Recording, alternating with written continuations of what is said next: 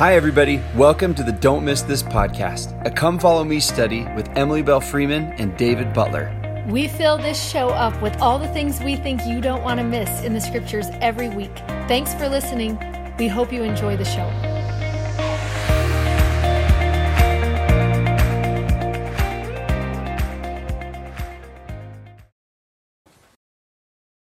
Hi there, I'm Dave Butler. I'm Emily Freeman. Welcome to Don't Miss This. Do I always say welcome to Don't Miss This? Yeah, always. Oh, got confused after Truly? 5 years of doing this. I forgot. Then you usually say, if you're new with us, we've been studying Come Follow Me. Right now, we're going through the New Testament. Okay, we're switching jobs today. So there's that for you. This is the Scripture Study Podcast. And we are in the New Testament, the book of John. You're really excited today. We're John 2 through 4 because the stories are super rad, but you don't have to flip-flop around all the books today, which is really rad. So nice. John's like one of the, we said this when we introduced John, most unique of all the gospel writers. So sometimes some of his stories aren't found anywhere else, including all the ones that we're doing today. They're unique to this book. You can't find them in Matthew, Mark, and Luke. And they're some of our most favorites. So you have you can look forward to every segment today.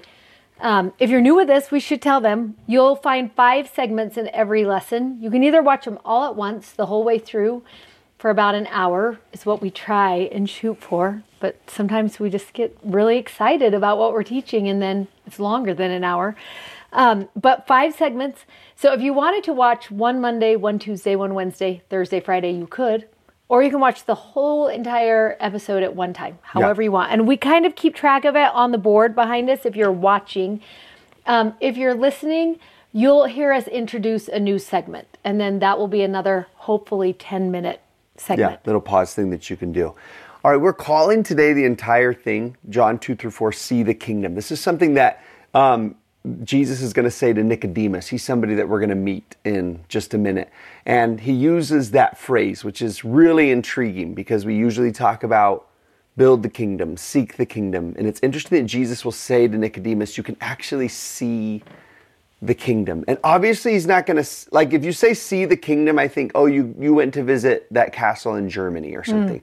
And you saw the castles and everything like that. And Jesus, these stories really show us what the kingdom looks like and how someone can see it in their own life, in their own and an ordinary experiences. The whole book of John, is this big kind of arc story. You have to remember he kind of wrote the whole thing as a beginning to end story. And at the end of chapter 1, Jesus says to Nathanael, remember he met him underneath the fig tree, told him I saw you. And Nathanael was so that's amazing. And then Jesus gave him this promise. And he said, because I said unto you, I saw you under the fig tree, believest thou? Mm-hmm. He's like, you thought that was good? He says, buckle up, Nathanael. Thou shalt see greater things than these. And it seems to kind of be a theme of John, where he's just let me show, okay, it's almost like the end of 1, you're like, what are they going to be? Yeah, what's going to happen? What are you going to show us? Which makes John 2 kind of funny, because it ends with this rolling out the red carpet to you are going to see some amazing things. You turn the page, chapter 2, and it's once there was a wedding, and you're kind of what? Wait a second. So this first segment that we're jumping into, we're calling a thrift shop miracle. And it's because it happens in the most ordinary backroom place with normal home stuff. We should tell the story and then it'll kind of make sense. But John 2, and it's interesting that at the end of the story, I'm going to just tell you, is this a spoiler alert? Yeah. Okay. At the end of the story, John's going to say in verse 11, this, the beginning of miracles. It was so awesome. You would want, Nathanael, you'll see greater things than these. Turn the page and you're and then he raised a whole city from the dead, or something really, really cool and big. Because if this is going to be your calling card. Right. Your then chance it should to show off. Yeah. What, you should lead out with your very best thing. Yeah. What is it? Is Jesus after all? Yeah. You know, this will be the sign. John's going to call it the sign, you know? This is the sign of who he is. And so that would be super intriguing to think about. Also as a teacher, to think about that. You're just like, okay, if this is the first miracle, if this is the calling card, if this is the expression of who he is, what do you learn from this story about who he is? That would be a really rad question to ask a class as they look through this. So here we're at this normal wedding, and it's up in the Galilee. You find out in verse 1. So you should know the Galilee's like the farm country. This is the backwoods. It's not Jerusalem. It's not the capital. It's not like the prestigious place. It's kind of the forgotten part, you know, of the country. And they're at this wedding, and they ran out of wine at the wedding. Now, it's a bigger deal back then than it would be today to run out of, you know, the cream puffs from Costco on the table or something like that. It would have been really disgraceful and stuff like that. But in context of the world's problems, we have Rome threatening us, you know. To run out of wine at a wedding is, you know, it is what it is. They run out. And Jesus' mom is there at this wedding, and she comes to Jesus. And she says, they ran out of wine. And he says, okay, well, you know, what do you want me to do about that? You know, almost this like, there's really clever language there where he's talking to her. And then she says this best line. She doesn't even answer that question. And she turns to the servants and gives some of the best advice in the Bible, maybe in verse 5. Whatever he says to you, do it. And so they have these, it says in verse 6, 6 huge water pots. And we actually have a picture of them because we want you to get an idea. If you go to Cana in Israel, you can see they have these old water pots still, some of them still preserved. And you can kind of get an idea of how big they are. And it will tell you right there that they hold 2 to 3 firkins a piece. And you might want to put a little note that a firkin is 20 to 30 gallons. So there's 6 water pots. They hold 40 to 90 gallons per piece. You can do the math. I just can't do that right now for you. 20 to 30 each times 6 would be 120. Or 180. Or 180. Yeah, or double that, right? Or whatever. Like just like so much water. And this part's so cute in 7, they fill them all the way up to the brim. Mm-hmm. These water pots. Now these water pots, like, I love this picture because they're just stone pots. There's nothing magnificent about them. They're not decorated. They usually were used, it says in here, for the purifying of the juice. So this is that's in the footnote. Yeah. Right? In that verse 6, yeah, it tells you. Verse 6 in the footnote. So it means it's the water wasn't drinking water, so you didn't really care like how super clean they were or anything like that. They were just used for washing of your hands and washing of your feet and everything. Probably right when you came in the back door, so it feels like they're just like in the corner, like the mud room. Right. Yes, Isn't that what you feel like? Right. And so then she says that, you know, fill them up to the brim, he says. And they do. They fill them all the way up to the brim. And then they take out, he says, now take the wine out and take it to the governor of the feast, the master of ceremonies. So when it kind of is the DJ or whatever running the whole wedding. And they took it to him and he takes a sip of it in verse 9. And he says, pause, give me the microphone. Everybody, normally what you do at a wedding, I've done a lot of these, it's my job. Normally what you do at a wedding is you do the really, really good wine at the beginning. Because it's right when people get there, and it's super excited, and then when they've danced and they've drunk too much, then you bring out the Walmart wine at the end, because people don't even notice anymore, you know, and he says, but these people, oh my word, verse 10, they kept the good wine until now. They saved the very, very best for last. Verse 11, that's the beginning of miracles of Jesus. Nathaniel, buckle up. You're going to see some amazing things that are happening. And so if you pause and you look back, it's kind of cool to take a look at this miracle and say like, okay, what is it that I'm learning about who he is? And one thing we should add is, I love when you were like looking at the world problems. This is not a very big deal, but you have not had a daughter married yet. Yeah. And you have not lived with the wife or the mom of that daughter getting married. And I will tell you, on that day, it won't matter what is going on in the world. Because everything that day is the most important thing. Yeah. That is just what happens. And so I a little bit love that there is a woman somewhere in this story, a mom of that daughter, who is like, this is a crisis. Someone has to fix this situation. You know, you just love that he's like, I know about moms on wedding days. Yeah, which is really, really cool. And if you're going to say, what do we learn about Jesus from the story? That could not be excluded from it, because he's like, yes, I know what's happening on a macro level in this world. Yeah. But I also know what's happening in your world. And I know what's really important to you in the world that you're living in. And I like what you wrote in the devotional book about this. I'm going to steal your lines. I hope you don't mind. You said, you're like, I find it noteworthy that he used what was already in the home for the miracle. 6 water pots, water, a ladle to draw with. It was just a few moments, a few people, a few pots in the back workroom. But what came from those few moments was the finest of wine. And that to me is really neat, to think about this miracle that happens in the back room, that it happens with the forgotten water pots, that it happens only with a couple of people. And what went from this kind of ordinary, kind of not the best water, into the very finest of wine. You're like, wait, that is what Jesus came to do. Yes. Right? Which is why we kind of call it that thrift shop miracle. Yeah, and I love the thought of that thrift shop idea, because you think about those water pots were set aside. They were like unimportant. You might not even notice them, you know? Yeah. If you were to like walk into the home, it's the thing that would be like, I don't know, just not important. And yet all of a sudden on this night, it becomes so important to the story. And it makes me think of a time in my life, many, many years ago, when we were very first married and we were so poor. And I can remember having Caleb in a car seat, and he would have just been so tiny.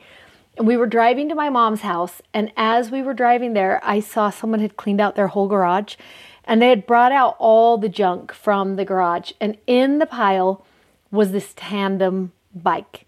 When I grew up, we had a tandem bike, and it was some of my best summer memories was this green tandem bike that we would ride all the time. And so I was immediately drawn to it, but like it had no tires on it. The chains were off. The whole handlebar and the braking system was like messed up and tangled in itself. And I can remember driving Caleb to my mom's house and taking him inside, and then walking down the street to that neighbor's house and pulling that bike out of their garbage and dragging it down the street. And it was heavy. It was so heavy. And putting it right on my mom's front lawn. And then I called Greg and I was like, bring the van home from work with you. And so he brought the van home from work, and then he got there. And as soon as he saw it, he was like, we are not taking that. No, we're not taking that. And I'm like, yes, we have to take this. It's so fun. We can't even afford a tandem bike. And Greg was like, we can't even afford to fix that. Whatever it is, we're not doing this. No, he told me. And I was like, just put it in the back of the truck and take it to the bike store. Just take it to the bike store and see. Let's just see what happens. And so we argue about it that whole night. But sure enough, the next day he takes it to the bike shop, and then he comes home with it that night, and he's like, come out to the van. So I go out there and I'm getting ready to take the thing out, and he's like, don't scratch it. Do not scratch it. And I'm like, what? And he's like, you have to be super careful with this. And in my mind, I'm like, how'd you all of a sudden fall in love with the tandem bike? And then he says this to me, do you know how much this is worth? The guy would offer me $2,000 on the spot for this bike. Turns out it's a Schwinn, a really old Schwinn bicycle that's worth a lot of money. All of a sudden it became very important to Greg when he saw it. And it was so interesting that what was trash all of a sudden became treasure. Yeah. When you had a better understanding of what was going on. And that's what I love about this miracle, is what other people would look at as like cast out or thrown out or set aside, all of a sudden is like holding the very finest wine in the whole house. And not just a little bit of it, like too much probably for the wedding, a lot. Right. And I love that you're like, okay, is that what Jesus does? Does he enter stories and he sees what's cast out, what's been set aside, what's forgotten, what seems like the most ordinary thing. And then he touches that thing, and all of a sudden it's a treasure. Yeah. And I want him to do that with me. Right. With my life. Right. Right, and show that picture of the bike. That's Oh, next, 'cause so it's this is so fun because that bike has been our family memories. And this is Caleb, who was in the car seat when I drug that bike home on his wedding night with his darling bride, Maria, holding a sparkler in her hand. I'm a little nervous about that sparkler, right? Like, I know. like It's just set so him on fun. fire. She wasn't going to miss out. Maria's personality is not to miss out on the party. And they rode down a whole line of people holding sparklers on that tandem bike that I dragged out of the trash can. And I just love that, like, something that is looked over or forgotten can become such an integral part of life because of what he does. Right. And it makes me think, too, that those people kept those water pots then forever. Yes. Because they were just like, oh, Yeah. as a reminder kind of Yeah. that story and of that thing. So For sure. it's cool that, like, he shows us that very, very first thing, and we see it with water pots, and we see it at this wedding, and we see it, you know, with the water turned to wine. And then it's almost as if the story keeps going, and it says, now watch it with people. Yes. Watch this is what he came to do, right? Yeah, and he came to do it for one person at a time. Right. The mom at the wedding. And Right. then it's going to be, you know, the man in the dark of the night. And you just love that he's like, there's a process to what I'm doing here. And it generally has to do with one person at a time. Yeah. Let me say on a side note too, as we look at, because we're going to meet this man Nicodemus right here for a second, but some people were asking questions about, how does the journal work, like with the lesson and stuff like that? This is how we kind of hope that you'll use it. There's all these notes to kind of write the things that you're learning as you read and in Sunday school and as you listen to this or other podcasts. And then every day there is kind of like a reflection question that you can go back to and kind of just like remember the lesson and think about how you kind of see it showing up in your own life. I just remembered somebody asked that, so I wanted to. And each of these questions will generally go with one of the episodes. So when you watch episode 1, go to question 1. When you watch episode 2, you might go to question number 2. We generally will teach that way, not always, but most of the time. Yeah. We'll teach that way. So I was saying that because when we meet Nicodemus here in this John chapter 3, we ask these 3 questions about him, and then the woman at the well we're going to meet in the next segment is, what did they know? What were they asking? And then what did they learn from that conversation? And right at the beginning of chapter 3, you find out that here's Nicodemus, and he's a ruler of the Pharisees, right? He's this leader in that community. And he comes to Jesus by night, it says in verse 2. And we don't necessarily know why. Whether he's trying to not let his buddies know what's going on, or maybe it's the only time he's available. I don't know. But it's interesting that he comes to him under the cover of darkness, right? And is going to have this conversation with him. And in verse 2, he comes to him and he says, Rabbi, we know that thou art a teacher come from God. For no one can do these miracles except God be with him. And you could almost hear the questioning in his voice where he's just like, listen, tradition says you shouldn't be. We can't figure you out is what's kind of going on. But one thing we know is that you are a teacher come from God. And that's actually our word for the week. Our name of Jesus for this week is Rabbi, and it's the phrase that Nicodemus uses with him. And it comes out of that verse, John 3:2, right there, where he starts out. And I love that there is like that moment of respect. Yeah. Like, I don't know a lot, but I know enough to address you as Rabbi. Right. Which I love that Nicodemus there's something in him. There's awe, there's wonder, there's respect, there's that honor that he's going to bring into the situation. And as a leader himself, it's interesting that he comes and he calls him that. And like, to call someone teacher, Rabbi means a teacher or a leader or a mentor. And he's like, I need you to show me something. I need you to mentor and teach me and kind of move me along in this. And Jesus then begins to teach him, right? And he starts to teach him. And the whole conversation is so interesting and powerful. And he starts with that line in verse 3, let me teach you something. Except a man be born again, he cannot see the kingdom of God. And then Nicodemus, bless his heart, is like, how can a man be born when he's old?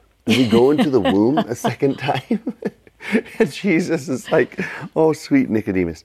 Verse 5, except they be born of water and of the Spirit, they cannot enter into the kingdom of God.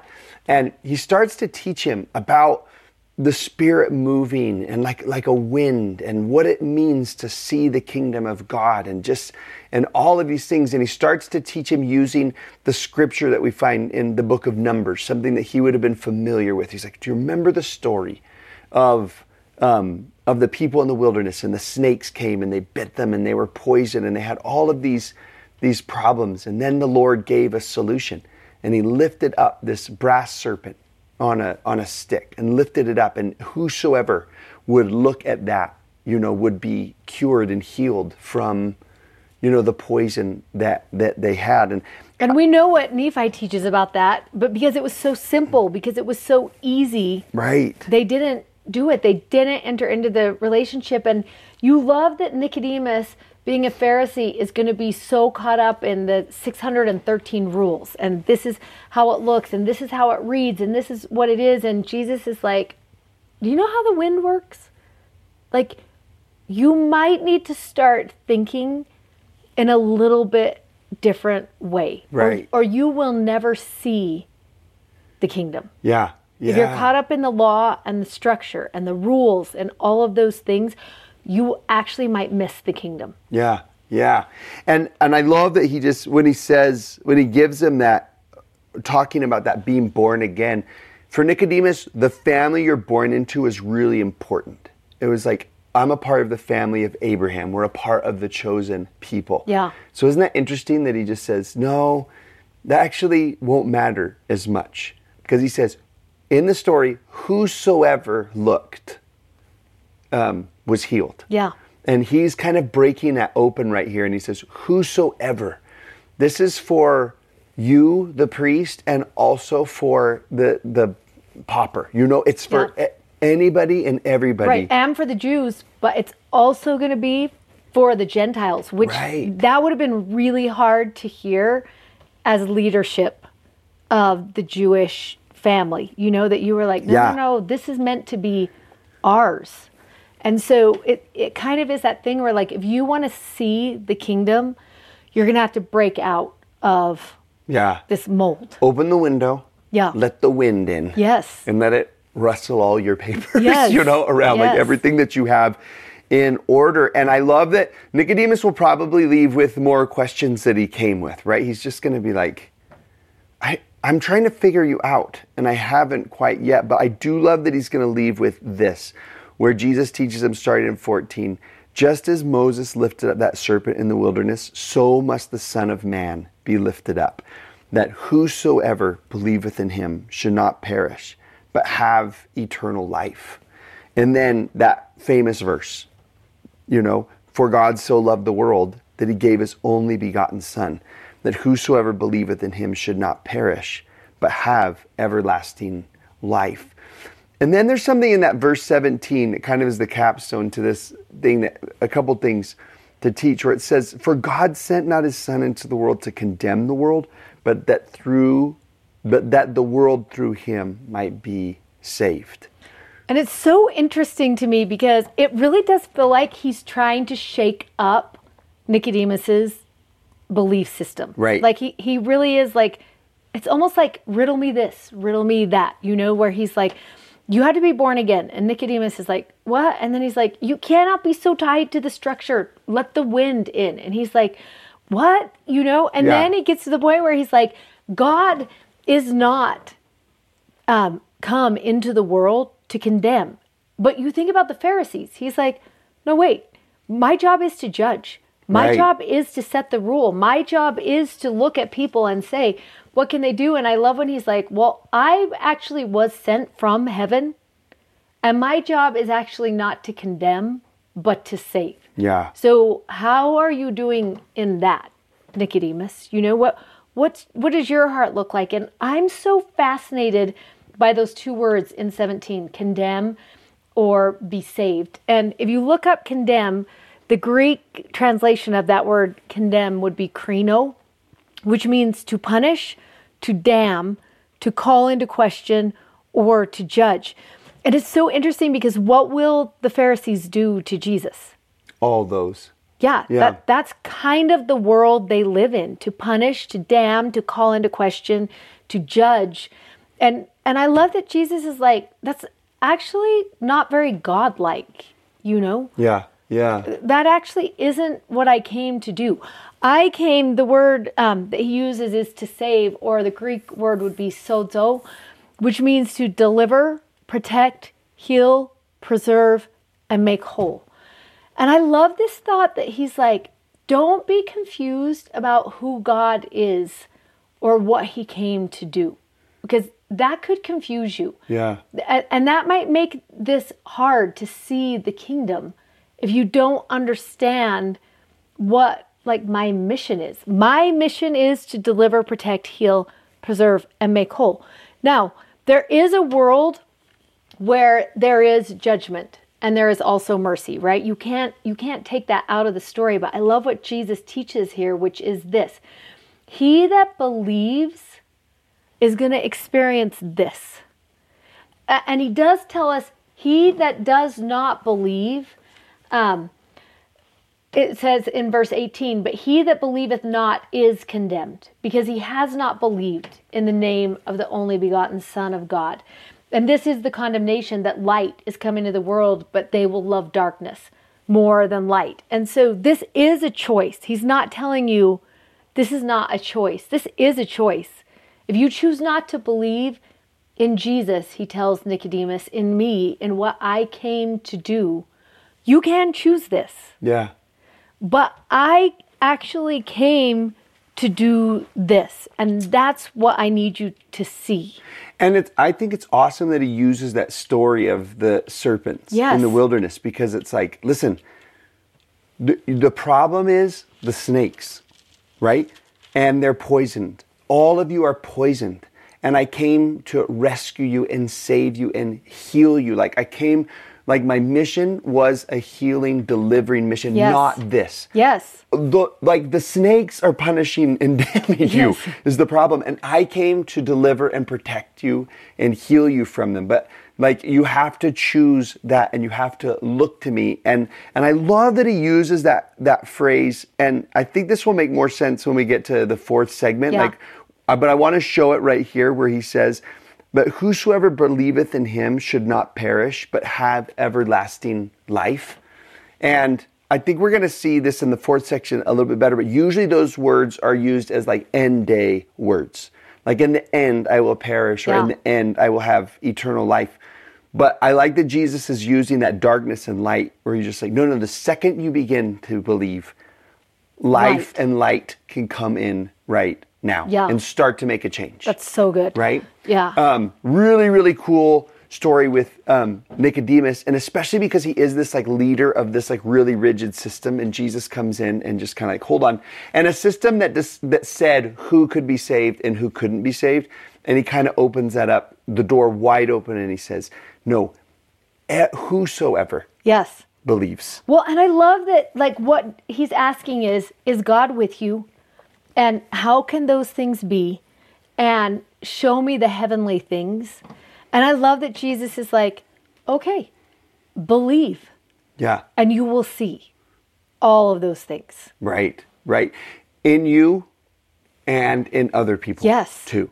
Right? Yeah. Which this next story in John chapter 3 would have just shaken Nicodemus to the core, right? If he would have been a witness to this John chapter 3, it would have been just nuts, because there is this woman that we meet in John chapter 4, and we call her the woman at the well, and she lives in this place called Samaria, which ever since, remember last year, Nehemiah and Ezra came back to rebuild the temple. Ever since then, there has been a feud with the Samaritans, and Galilee's up here, and Jerusalem's down here, and in between those two places is this land called Samaria.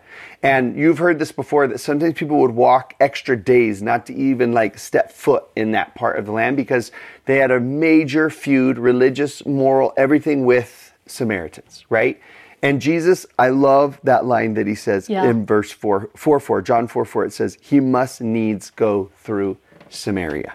Like there's something here that must be done. And along those same lines, I think it's so important because he comes to the city of Samaria, it tells us in 5, and to this piece of ground that Jacob gave to his son Joseph, and Jacob's well was there. And one thing that's interesting if you study the culture of Jerusalem is there would have been 2 wells in Samaria. One was called Ain Eskar, I think, if I'm remembering right, which is where everybody else would go to get their water. And also, it's important to note, you would go get your water in the morning. It was so hot. All the women would go get their water in the morning. So there's a little interesting thing that happens in verse 6 when it says, "Now Jacob's well was there. Jesus, therefore, being wearied with his journey, sat thus on the well, and it was about the 6th hour." So he's at this unused well that nobody comes to in the middle of the day, the hottest part of the day.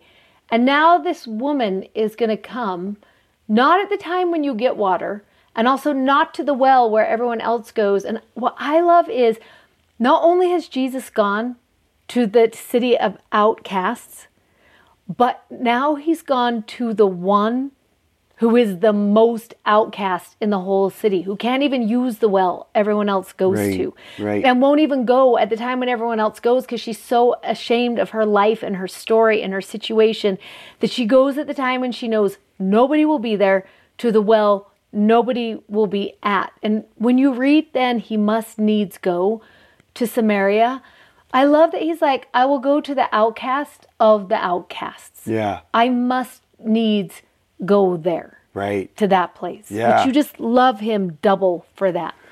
Yeah, and you learn a little bit about her story when he gets there as he comes and you find he asks for a drink of water from her, which would have been like, you just didn't do that. And she actually says it. She was like, wait, why are you, a Jew, even asking me for some water? Like, we don't do that. Well, and also let's tell the story because there is a hospitality code. So let's add this into the story where in those days, in those times, and in all of those cities, there is this code, the hospitality code, which is if someone asks you for water, you do not refuse it. You just don't. That is the rule. But what the lady's helping us to understand is there's actually a higher rule, which is the Jews wouldn't ask anything from an outcast, from a Samaritan, even water. So the hospitality code actually doesn't apply here, is what the lady is teaching him. Like, that's not true. I know what the hospitality code is, but you as a Jewish man should not be asking anything from me, which is so interesting that he's like, that he's crossing over every border, right? The Jews to the outcasts, but then even the hospitality code isn't going to work here. Like, she's like, let me keep reminding you who I am. Yeah. Like, do you know who I am? Because you actually don't want to be talking to me. And also you shouldn't ask any, if you knew who I was, is kind of what she's insinuating. Yeah. And kind of like with Nicodemus, like it's such a clever conversation. Yes. Right? Where he just is breaking down all those barriers and she's just like, we don't do that. And then he answers in verse 10, if you knew the gift of God and who asked you give me to drink, you actually would have asked of him and he would have given you living water. Now, living water, she would have heard is like running water, like a stream or a waterfall or something like that. And clean, so clean. Right? And she's just like, sir, you don't even have a bucket. Like, what water could you possibly give me? You know, like he's just, you know, and are you greater than our father Jacob, which gave us this well, you know? And then he starts teaching her, if you drink of this water, you're going to thirst again. But the water I will give you will be a well of water springing up into everlasting life. And she's just like, sir, please give me that water, you know, so that I don't have to come here in the afternoon every day, avoiding the gossip of the town. Like, I keep having to come back here to this place again. It gives you this like sense of her like shame and monotony of her life. Yeah. You know, and it's like, I don't want to do that anymore. Like, almost like she's like, oh, if only you had something like that. Like this wishful, like out loud. Yeah. And he says this, now he's gonna, okay, go get your husband and tell him to hear. And she's like, I don't have a husband. This is verse 17. And he says, oh, that's interesting because you've actually had 5. And the one that you're with right now, living with, is actually not your husband. So it's interesting you said that. And she's like, in verse 19, sir, I perceive that you are a prophet, And now it's kind of like, oh my gosh, like, wait, how did you know this? And then she like changes the subject because she's like, I actually don't want to talk about that. Yeah. Like I have a lot of painful memories and that's really weird that you know that. And, and she's just like. And there are places I'm not going to let you go. Right. And then she's like, you know how like you Jews say the holy mountain in Jerusalem is the place and we say it's this mountain. Isn't that interesting? That like, which one is it? Well, and I love too that what precedes that moment is he does the same thing he does with Nicodemus. Like there's that moment with Nicodemus, which he's like, Nicodemus, this is what I came to do, to save, to deliver, to protect, to heal, to make whole, and he's like, all I need from you, Nicodemus, is for you to believe that that's what I came to do. And I love that he gives that same invitation in 21 where he's like, woman, believe me. And I love that he uses that word woman because if you look in scripture, if you research in scripture, one thing that you will learn is to use the word woman is a sign of deep respect. Right. And I love that he's like addresses her like with deep respect, that he's like, woman, believe me. And then she's like, but this is what I've been taught to believe. Yeah. Is this, that like you think this and we think this, like believing is not, that's a barrier for you and me, actually. Yeah. And I think it's really awesome that he uses that term of respect and honor after he knows about the 5, 6 husbands. Yes. Yes. Like it's like, wait, you may have said that to me because your mama taught you good manners, but it's really intriguing and must be like sort of like disarming to her that you're like, wait, you actually know about everything. You know about everything and you still are speaking to me. With respect. Yeah, with respect and in that way. And it's interesting that she goes, to that issue of like, well, you say this and I say this. And it's almost like, who's right? Someone's got to be right and someone's got to be wrong. And, and all of these things. And he uses that line, which I really love in 24. And the Joseph Smith translation changes it. But he said, God is a spirit. And it's changed to, for unto such hath God promised his spirit. But I love that he's using that word spirit again, because spirit and wind are the same. They come from the same, they can translate from the same word. It's cool that Nicodemus, he says like, listen, things are not as like, the kingdom to Nicodemus is not all about the rigid rules and laws. It's the wind. It's not all about which mountain and that mountain and who's right and wrong. He's like, and your 5 husbands and the one you live with now. It's like, that's not what I came to talk to you about. I came to talk to you about belief and living water and like being able to heal and deliver. Yes. And you love that she's like, okay, here's the one thing I believe in 25. There will be a Messiah who comes, which is called Christ. And when he comes, he will tell us all things. And I love, like, I have thought that same thing is, this doesn't make sense to me. My life doesn't make sense to me. And I don't know what happened with the first and then the second. And somehow now I've gotten I don't know what happened or where I went wrong or why is this my story? Why is this the life I'm living out? Like I can hear her just saying, I need him to come and tell me all of this is going to be okay. And all of this is going to resolve. And there is a way out of this. Like when I think of her saying, he's going to come and tell us all things, I almost hear her saying, I need him to explain, why did my life turn out like this? Yeah. Why is this my story? Why am I living every day coming to this well and I have no friends and I have nothing? Yeah. I need him to come and tell me that. And it's also cool that, but because for her, she's like, I can't actually go to the holy mountain in Jerusalem. Yeah. And I can't go to the holy mountain here because I'm not welcome. Outcast. I'm an outcast here. And so when he introduces this idea, it's just like, what if you didn't, need those? What if it came to you? Yeah. I almost hear in her also say when she's like, oh, he'll tell us all things, like a yearning too, where just like, almost like, oh, I wish I could believe what you're saying. Yes. But you're just a man Who needs on the a road. drink? Yeah. The Messiah is going to come someday, and he's he'll really explain going to clear this and explain it. And fix it. And then in 26, this is remarkable because it's the very first time that he publicly says who he is. To a woman who is an outcast. At an outcast in well. Samaria. In the middle of the afternoon. She's the least, in a Pharisee's mind, worthy for the declaration. Right. And I Right. love that the first written record that we have that Jesus is the Messiah comes to her. Yeah. In her rags Yes. at the well. Yes. You know, with her 5+ husbands. Which you know? lets you know, like, it just helps you realize that Jesus maybe has a different idea of worthy, a different idea of, like, who's ready to hear his message. And he also had a different idea of a woman's place Yeah. in the plan, Yeah. in the larger plan. Because back then, a woman's witness would have meant nothing. Yeah. And yet he's like, oh, I choose you to be the first person that I tell of who I am and what I'm doing here. Yeah. And what my mission is. And all of a sudden in your mind, you're like, wait, do I understand? Do I see the kingdom?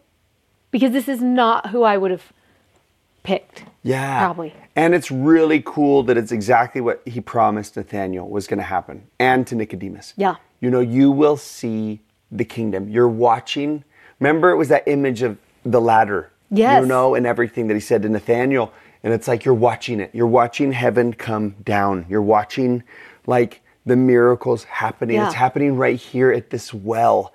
You know, you maybe thought it was supposed to happen at one of the holy mountains. Yeah. And it does, you know, but it's this happening is right kingdom work. here. Yes, right? This is kingdom work. You're seeing the kingdom happen right here. You're seeing the thrift shop miracle happen, you know, at the Right. well and on the roof and in the dark, and Yes. you know, and that's really cool. If you look at the footnote in verse 26 where he says, I am he that speaketh to thee, it will tell you that the Greek of that is he uses that phrase I am, which is that holy name of Jesus from the Old Testament, right? Jehovah.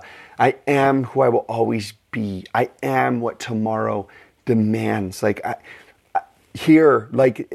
I am shouldn't be sitting at the well, in the outcast well in the middle of the afternoon, but I am. Yes. And I do love, and maybe this will get us into that next fourth section, is that idea of, she said, one day the Messiah will come. And he didn't say to her, I will be that. He said in present, I am he. It's happening. Yes. And that idea of Nicodemus, eternal life, and it's just like, what if it's happening right now?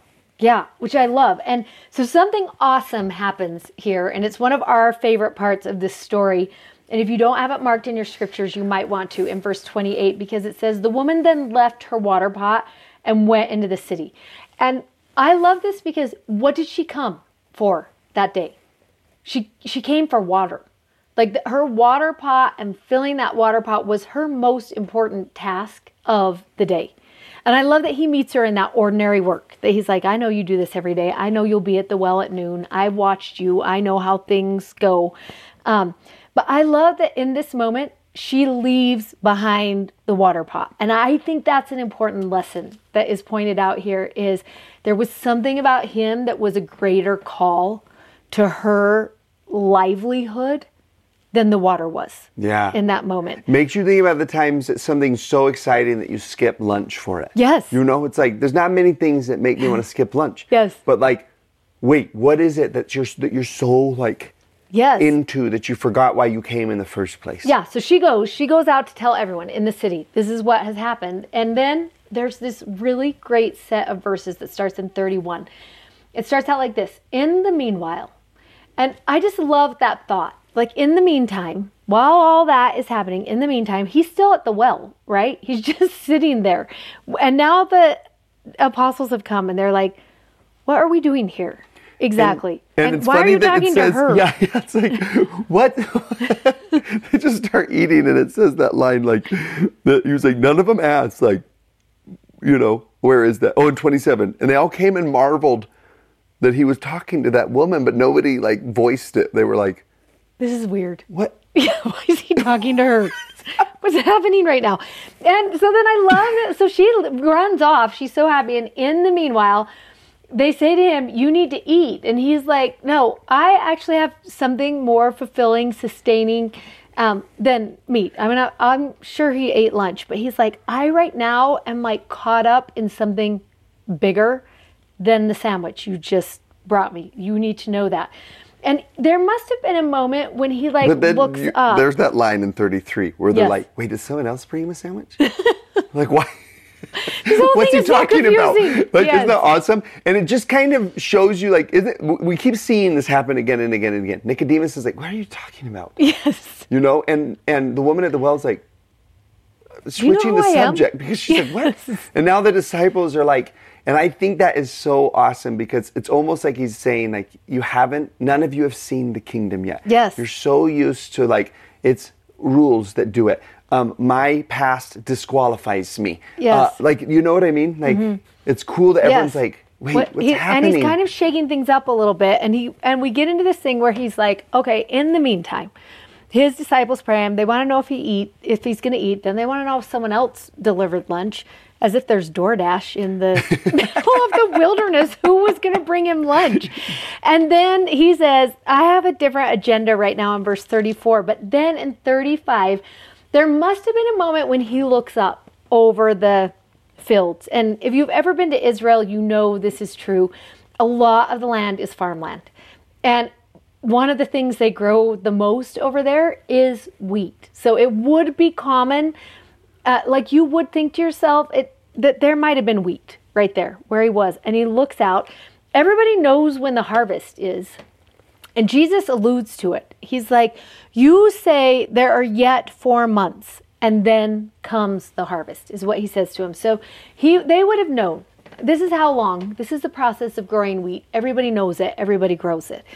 But I love when he says this, in the meanwhile. He says, don't say this anymore. There are yet 4 months and then cometh the harvest. And I think to myself, how many times do I live in yet in the meantime?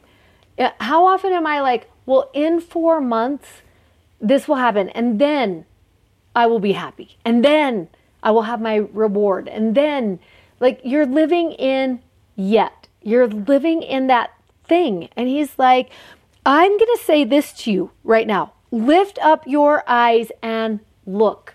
Right? Remember what he said to Nicodemus. See the kingdom. Lift up your eyes and look. And I love when he says this. Look on the fields, for they are white already. I sometimes wished it would pause right there, where he's like, there is an already happening right in front of your eyes. It's already to harvest. You don't have to wait for 4 months to see the kingdom work. It's happening already. Yeah. It's right now. And it makes me think to myself, I want to learn to live in the already. Yeah. In the meantime of my life, I want to learn how to live in the already moments, in those moments. And I think it's so interesting because he comes to these people in all of them. Let's just think what's similar about all of them. And how many times have you experienced this? Because it took place in the back room of a wedding, in the dark of the night, at the well of the outcasts. That's where Jesus is showing up into people's stories. He's meeting them where they are as they are. That's where he's coming. Yeah, and it's different than the 4 months, right? And it's not because the woman says, one day this will all get worked out. And there are things that will be worked out. And Nicodemus says, maybe thinks everlasting life is happening in the future. But Jesus is coming into all these places to say, no, I actually show up in the meanwhile. Yes. Right? And this word that we were talking, already doesn't mean ALL space ready. Because that woman, you would say she would say, I'm not ready yet. I got to pull things together first. He's like, no, It's already. It's already happening. Yeah. You know? Yeah. The work I'm doing begins now. Yeah. At lunchtime. With a conversation. Yes. This is how it begins. And you love that he's going to meet them in those places. That's what he came to do. And I love that in this story, we're going to see in all of them 2 types of grace. The first type of grace we've talked about already. He came to save. It's saving grace. That's what he came to do. And remember, saving grace means he came to heal and to protect and to deliver and to preserve and to make whole. That's what he came to do. That's saving grace. And I love that that's the kind of grace that comes into a back room of a wedding, or in the dark of a night, or it comes at the well of the outcast. It's when he like shows up into a story and says, okay, lift up your eyes. Yes, and look. And believe. Yeah, and and believe. And look how cool this is that I just noticed right now. Sorry, if you're on the podcast, we don't know what you're supposed to do. But in this verse 34, look at that. Yes. My work, what I'm here is to do the will of him that sent me, which is John 3:16. But then look, and to then finish his work too. Like there's both of those happening in that verse. I came to do his will, which is he sent me to save. Yeah. And I also came to finish the his work. And we talked about earlier that he was a carpenter. And I don't know if you know about this or not, but one of the most prestigious types of carpenter is one who does finish work. They're actually called a finish carpenter. And I love that he's like, he knows what it is to do the last 3%. He knows that those last things that you do to just complete a project. And so I love that he's like, I'll come meet you in that space. I'll do the will. I'll meet you in the back room of the wedding, or in the dark of the night, or at the well of the outcast, but I don't plan to leave you there. Yeah. Right. You know, it might have been God's will for me to meet you here, but I also came to finish what I started here. Nicodemus, I'm going to finish what we started here tonight. And for this woman at the well, I came to finish what we started here. And he also came to lift you out of those places. And I love that. It's just like what he was saying to Nicodemus. I came to be lifted up. And why did I do that? So I could lift you up. Right. That's why I came to do that. And we start learning these really extraordinary lessons about grace in all 3 of these stories. And so that's where we kind of want to end today, is what does his grace look like? And what does it do for someone? And how do we find ourselves? I don't know if you are a thrift shopper. Are you? I don't even know this about you. Oh. Nope. Amazon. Okay, me. I love thrift shops. I love them. Like, my heart is drawn to a thrift shop. And it's because, I think it's partly because I love the idea of second chances. I love the idea of a second chance. And so I love the thought of... the day of a 2-day delivery. Yes, you do. And I love this thought of, when I walk in there, I immediately start going through and thinking, where would this find a second life, or a second part of its story? And don't you want to think that Jesus just walks in with that same, like, I've got some really great thrift shop finds in this house.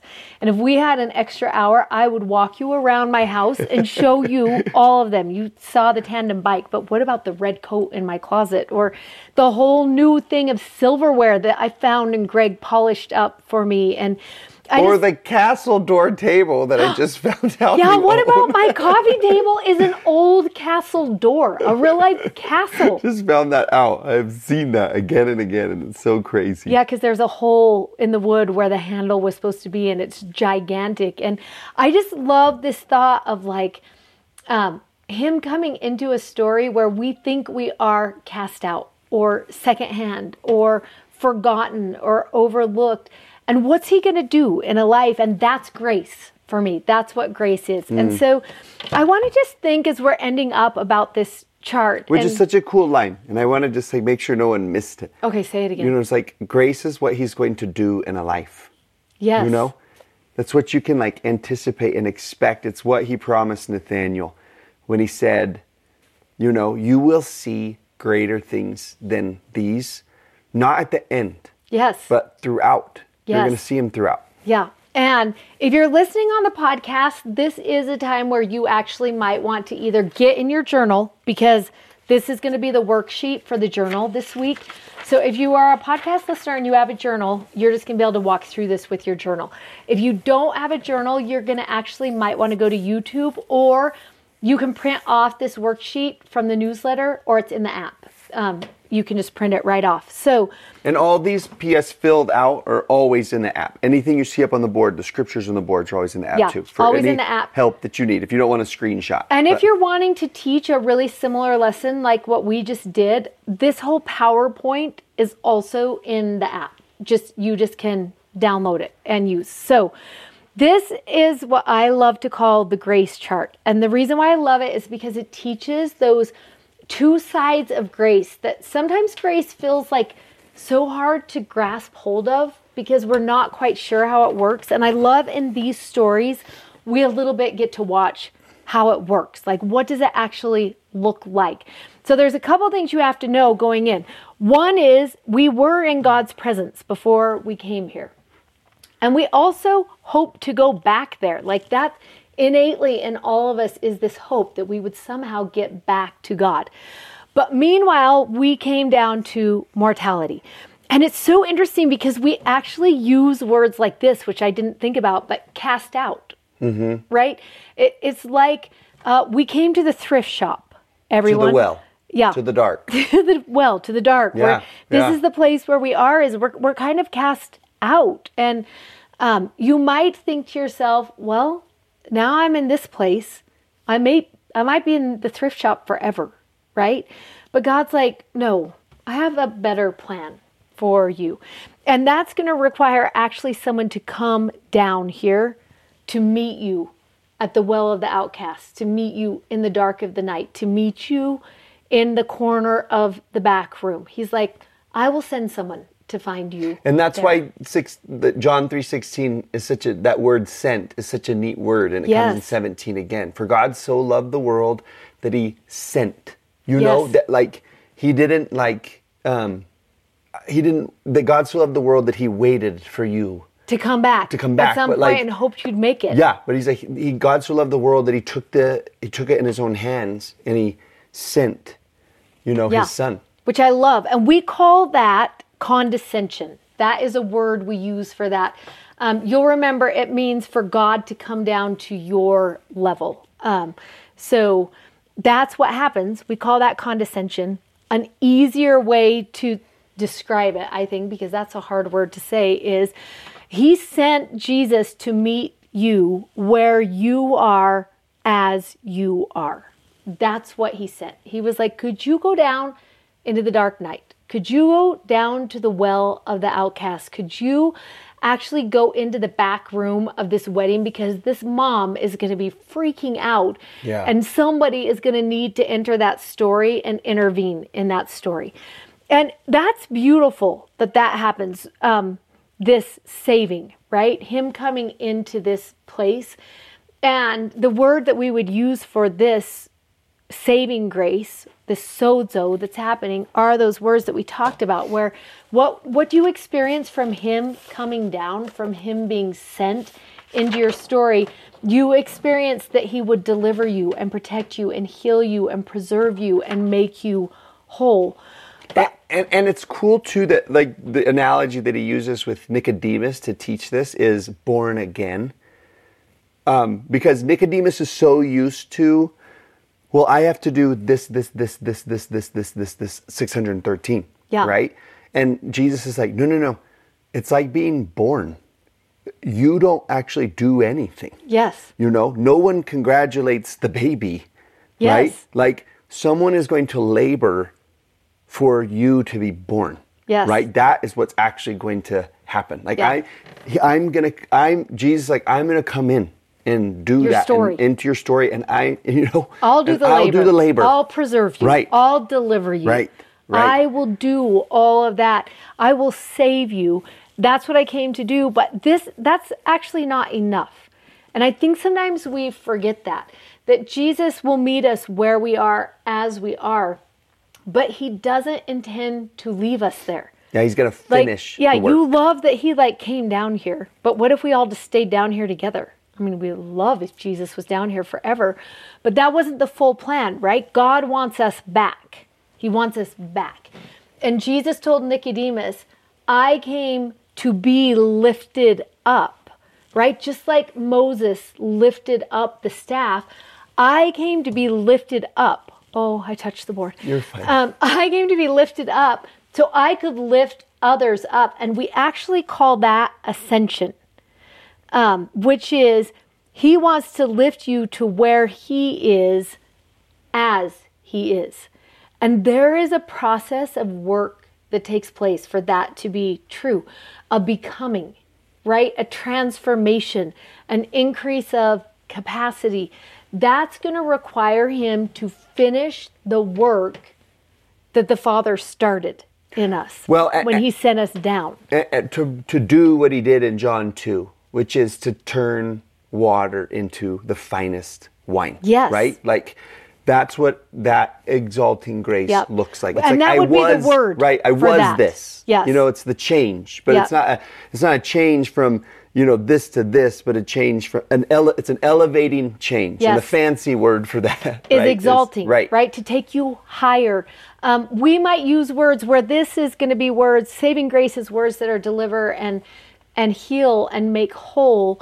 Words that might explain exalting grace is to transform you or to help you to become something. That's finished work, right? That's the finished work that is happening in us. And that is also grace.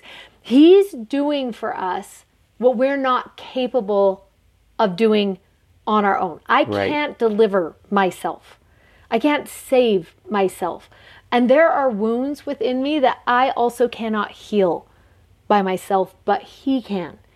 And I also love that he says, but that's not enough. Like, that's not sufficient. I have more for you because I see your greatest capacity. Yeah. I see the mother you could be, the spouse you could be. I see where you could be in your calling or with your mission or even like that work you feel called to do. I see your greatest capacity in that. And I can make you to become that. It was so cute. One of my seminary kids today, I was having them go through and look at scriptures. And we were in that one in Mark where he says, I will make you to become. And I had a list of different scriptures they could look at. And I was like, which one is your favorite? Which one calls to you? And this darling girl in my class raised her hand and she's like, I will make you to become. And I was like, why? Why do you love that? And it was so cute. Her eyes just lit up and she's got this gigantic smile. It's just so big. And she just smiled as big as she could. And she said, I don't know, but it's something about the possibility. And I was like, oh, don't you want to, like, that's living right here. There's something about the possibility. Yeah. And I feel like in Nicodemus' story, you don't quite see it. Like, you get this part in his story, and a promise to him, and he leaves. But then at the end of the book of John, you actually do get to see it. You see a more courageous Nicodemus. You see that that's happened. But tell people why, because people might not have put that connect together. Toward the end of the story, you watch Nicodemus defend. So he's not just coming in the dead of night anymore. Now he's defending Jesus.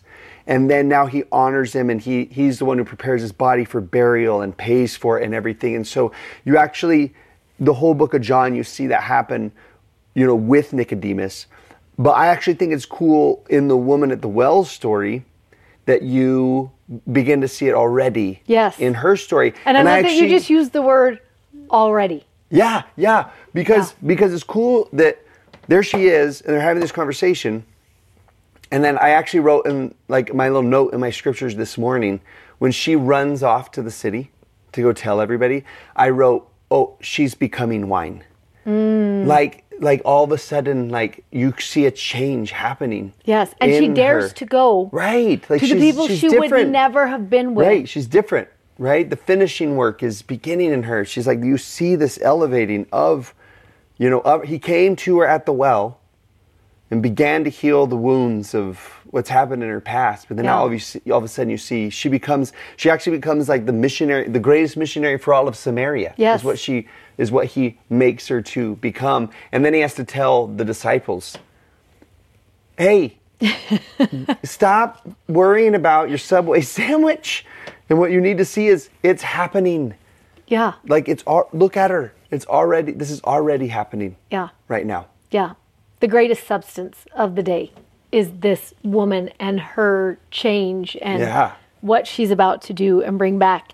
Yeah, I love that part so much. And I just think there's so much here for each of us who has ever felt in that space of the outcast or forgotten or looked over or set aside, or cast off, that you're just like, oh no, he has greater things in store for you. If that's where you are right now, just believe. Yeah. Because there's greater things. And I just have thought about this for the first time, that you have a Nicodemus who probably thinks at the beginning of his story, I'm actually better than everybody. Yes. And Jesus is like, I can work with people who think they're better than everyone. And then the woman who thinks, I'm not even worthy to go to everybody's well. I'm worse than. And it's cool that those two stories next to each other is like, it shows that Yeah. I can turn water to wine in whatever your story looks like. And it might take a long time. And it will. And I will want to take a think long again time, about right? that tandem bike that I pulled out when Caleb was 1 year old.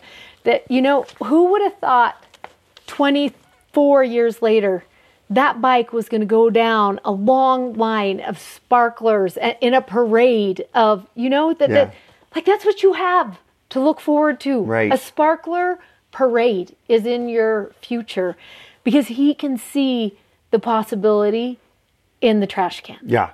And it starts happening today. Yeah. Already. Yeah, happening. already. So good. Okay. See you next week. This audio was taken from a YouTube video from our YouTube channel. You can find us on YouTube at Don't Miss This. Also, sign up for our newsletter at don'tmissthisstudy.com, and you can follow us on Instagram at Emily Bell Freeman and at Mr. Dave Butler. Thanks for listening. Bye.